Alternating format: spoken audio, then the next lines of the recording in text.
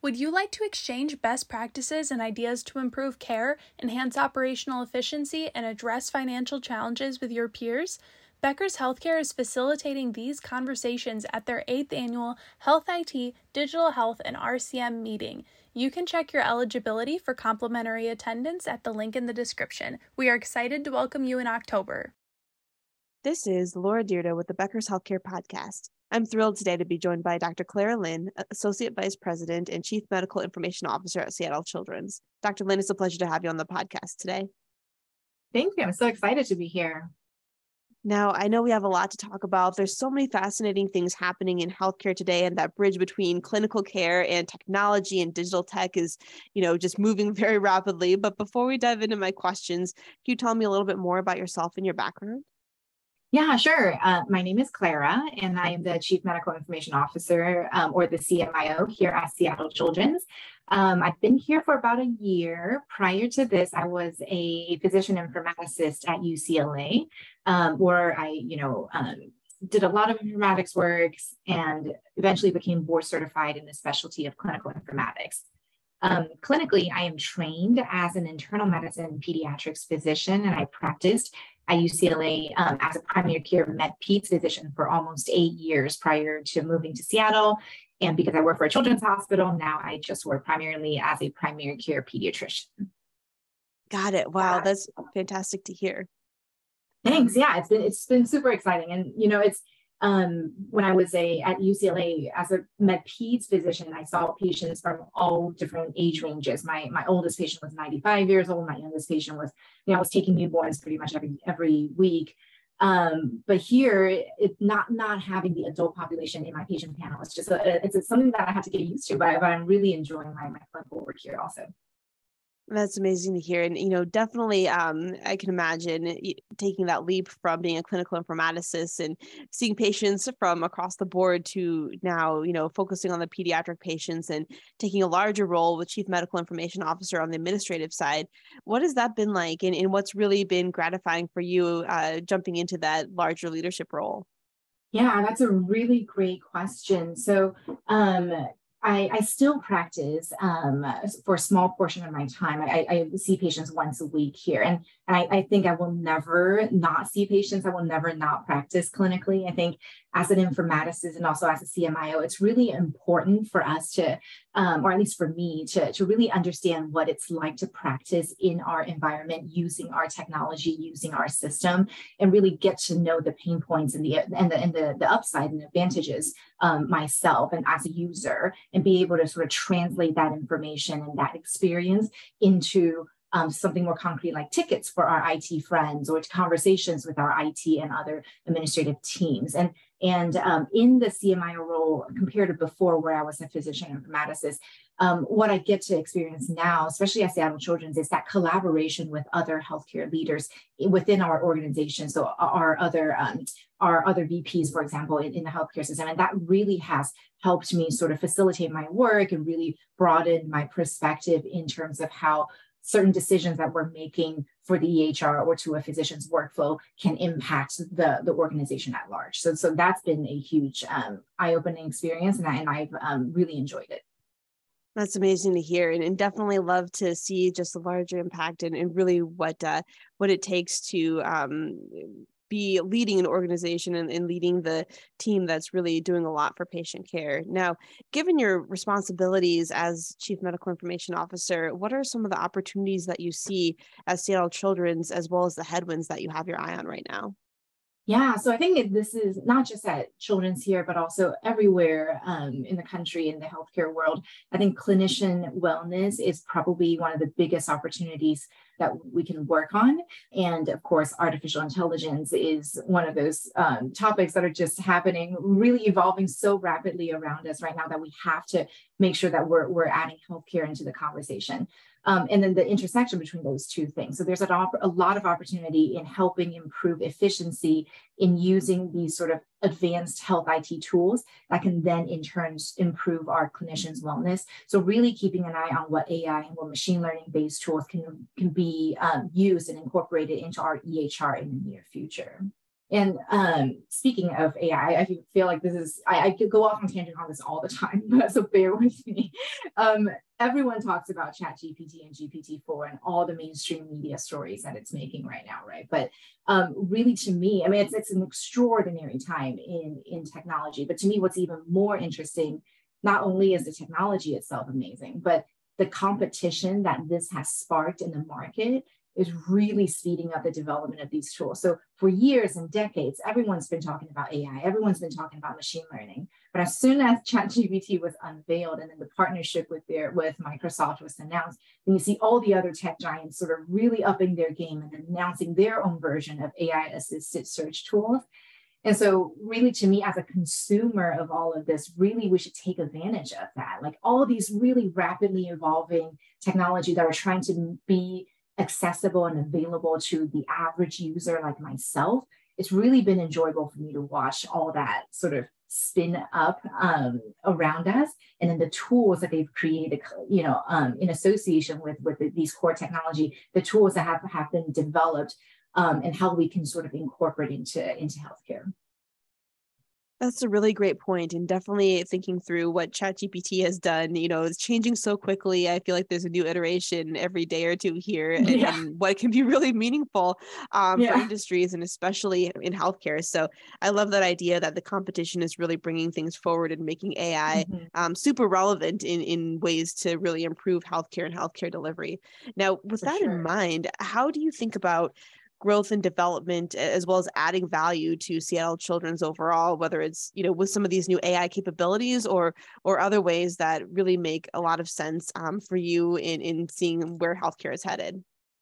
Yeah, so I think, of course, advancing and innovation in technology is really important, and that will always take us to the next level. There's also a lot of things outside of technology that I get to experience as a physician and sort of hear and see from our provider and nurse colleagues that are outside of technology that can be improved and that can really help us grow and add value to the organization. So, so things like, excuse me, like team-based care, right? Like, for example, we have to think about when we're seeing a patient, it's really beyond just what the physician or the provider or the nurse that are interacting with the patient, but it's the whole sort of system surrounding that patient. And everybody in that team, including the patient themselves, really working at the top of their license or the top of their ability, can really take the entire health system in a larger scale to a whole nother level. And so if we're thinking about, for example,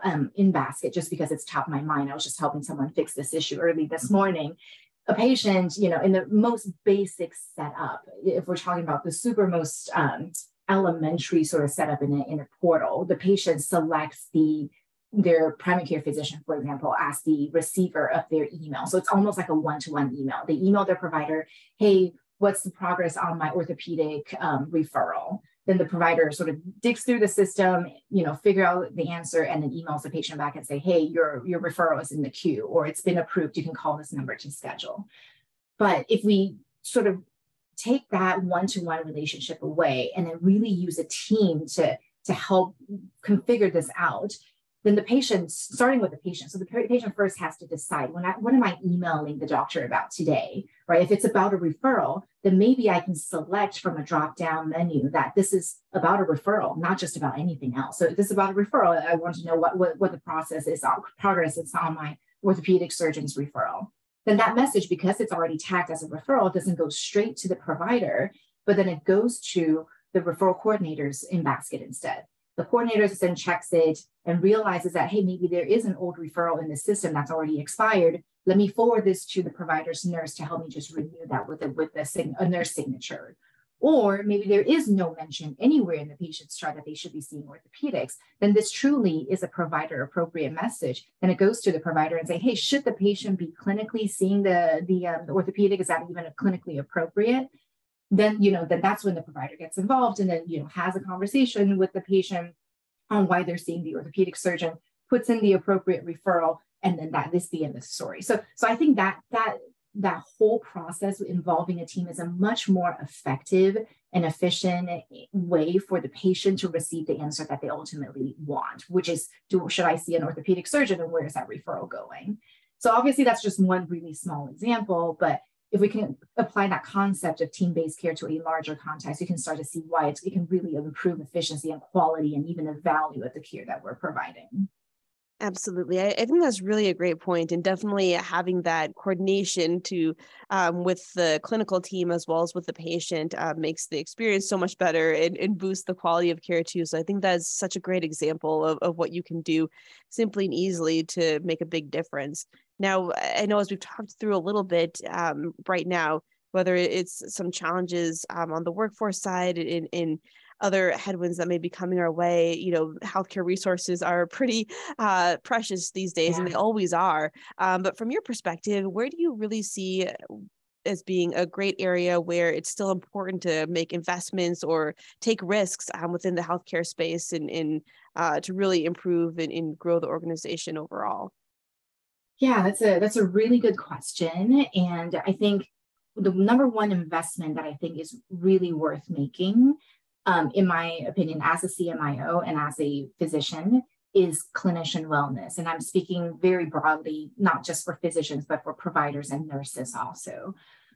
A lot of times, especially in financially challenging times like we're all in right now for most healthcare systems, we're trying to find ways to do more with less, or to improve efficiency, or to automate things, to try to reduce the nurse to patient ratio, or to the doctor to patient ratio, or whatever it is, right? Trying to do more with less, but without doing it really thoughtfully in designing these new processes or workflows or technologies out.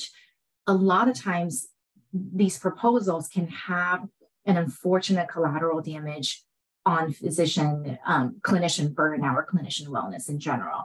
And that is in itself a cost to the organization. A lot of times we don't think about that. So it's not really just the cost of having to replace a nurse or a provider that leaves their position because of burnout, but there's a lot more cost associated with someone leaving their position. So there's a cost of onboarding the new staff, the time that it takes for that new staff to then get to the level of expertise and producing a comparable level of ROI. It takes a lot of time for that person to get up to speed. And then, of course, the patient safety and then the quality of care that suffers during this transition period. And the more transition you do at the same time across the organization, the tougher it is on our patients' quality. On safety and quality. And so I think there is a definitive cost that we can calculate with staff attrition or staff burnout. And that's something I think is definitely worth investing and worth thinking into. And so for me personally, any project that comes through my desk, and this is kind of a personal true north, or my true north for my team, my medical informatics team here, is any project that passes through us, we have to, of course, think through the problem and help diagnose and help sort of figure out the intervention that we want for the problem that's presented to us.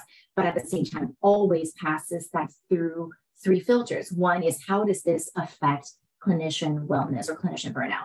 Two is, how does this impact health equity? And then the third, of course, is patient safety and quality. And so with those three in mind is how sort of I try to guide some of our projects in the organization in hoping to sort of bring some attention and also make some investment into clinician wellness.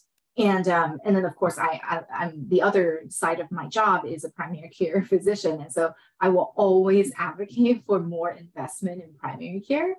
Primary care truly, to me, is the foundation of a health system. And then having a healthy primary care base will really ensure that the health system can grow safely.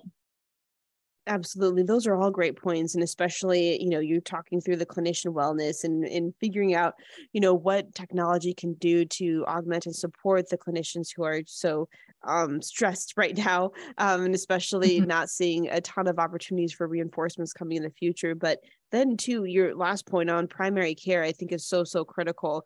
That's a hard problem that, it will take a lot of time and effort to really change and see more investment in the primary care space. But, when you're looking at what could that healthcare be redesigned, I guess, around the primary care spot and really giving primary care the emphasis that it needs. Are you seeing any movements in that direction, or what do you really, when you think about primary care, what would be the ideal state to be in, as things go forward? Yeah, and that's a really good question. So I think primary care in a metropolitan area where like, for example, in Chicago or in Los Angeles or even in Seattle, access to specialty care often is not super difficult. And so for someone who has a broken ankle, since we're talking about orthopedics, they could potentially go in and see their adult orthopedic surgeon pretty easily. They don't have to go through a primary care, especially if you have an insurance that doesn't require you to get a referral from your primary care physician.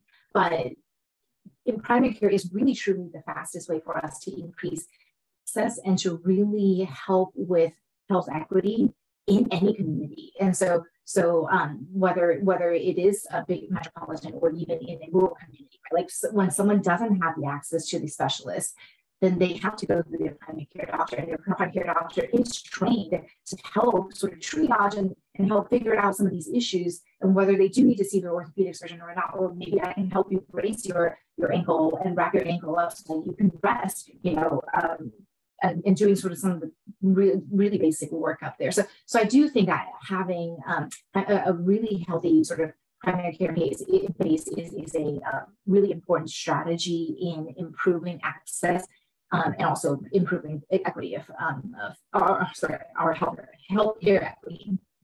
Absolutely. I think that's definitely such a great point. And before we wrap up here, I just wanted to ask another question around looking to the future in your role as CMIO. How do you see that growth and development for you? Where do you see that CMIO role headed, as well as when you're working with your teams? What do you need more of, and how will things change over the next year or two? Oh, wow. That's a really good question. So the CMIO role and its evolvement, it's kind of what you're asking, like the evolution and the way that we're approaching these roles, right? So I think I've been thinking quite a lot about this because I'm coming up 1 year in the CMIO role at Seattle Children's. And I think that physician informaticists in general, but also CMIOs, we typically like to approach questions that are brought to us or challenges in the health system or the organization in an almost clinical fashion. So we'll start with the patient, right? In our case, the health system or the organization, and then their chief complaint. So if their chief complaint is the growth or the value improvement or pain points or burnout, we start there. And then we do that by doing a really deep dive into their issue. So if it's a real patient sitting in front of us talking to us about their eczema, for example, then we'll take a history, right? We'll listen to their story. We'll talk to the parents. We'll talk to their family members, and then even check some blood work, right? Or even get some radiology images if it's really that, if that's required. But in an informatics sort of analogy, that we're talking about identifying and engaging in the stakeholders, or understanding and observing the workflows that are the problems, or doing a root cause analysis, or even getting blood work in a real patient. We'll start gather all the data that we need to help facilitate us in making the final assessment. So then we get to the assessment phase and make the diagnosis. What is the organization or the systemic problem that we're trying to solve here? And always starting with that, then we propose sort of our treatment plan or our intervention. So like with the real patient sitting in front of us, not every medication or every procedure that is proposed will be the most appropriate for everybody. So what is the risk and the side effect of pursuing this intervention and this treatment? What is the risk of not pursuing this solution? And so because we are, as informaticists and CMIOs, dealing with systemic issues, we have to have these larger conversations, but really approaching these issues, whether it's growth or value or innovation or, taking our organization to the next level, I almost approach it in a very clinical way. And all these advances in health technology and all these new tools like AI and machine learning are just additional things for me as the physician to use in helping diagnose the problem and figuring out the solution for the patient. So that's kind of how I see it. And as I mentioned, artificial intelligence, machine learning has been around for years and even decades, but it's really really being developed at a really unprecedentedly rapid phase right now. And me as a consumer, as a physician, to be able to tap into that technology and help our organization use that to our advantage is something that I'm really looking forward to do. That's amazing. I love that. And definitely the future is bright. Dr. Lim, thank you so much for joining us on the podcast today. This has been such a fun conversation, and I'm excited to have you at our October Health IT, Digital Health, and RCM event as well. I think there'll be a lot of great panels and conversations there too. So it'll be awesome to have your perspective and dig deeper into some of these topics. Thank you so much. This was so fun.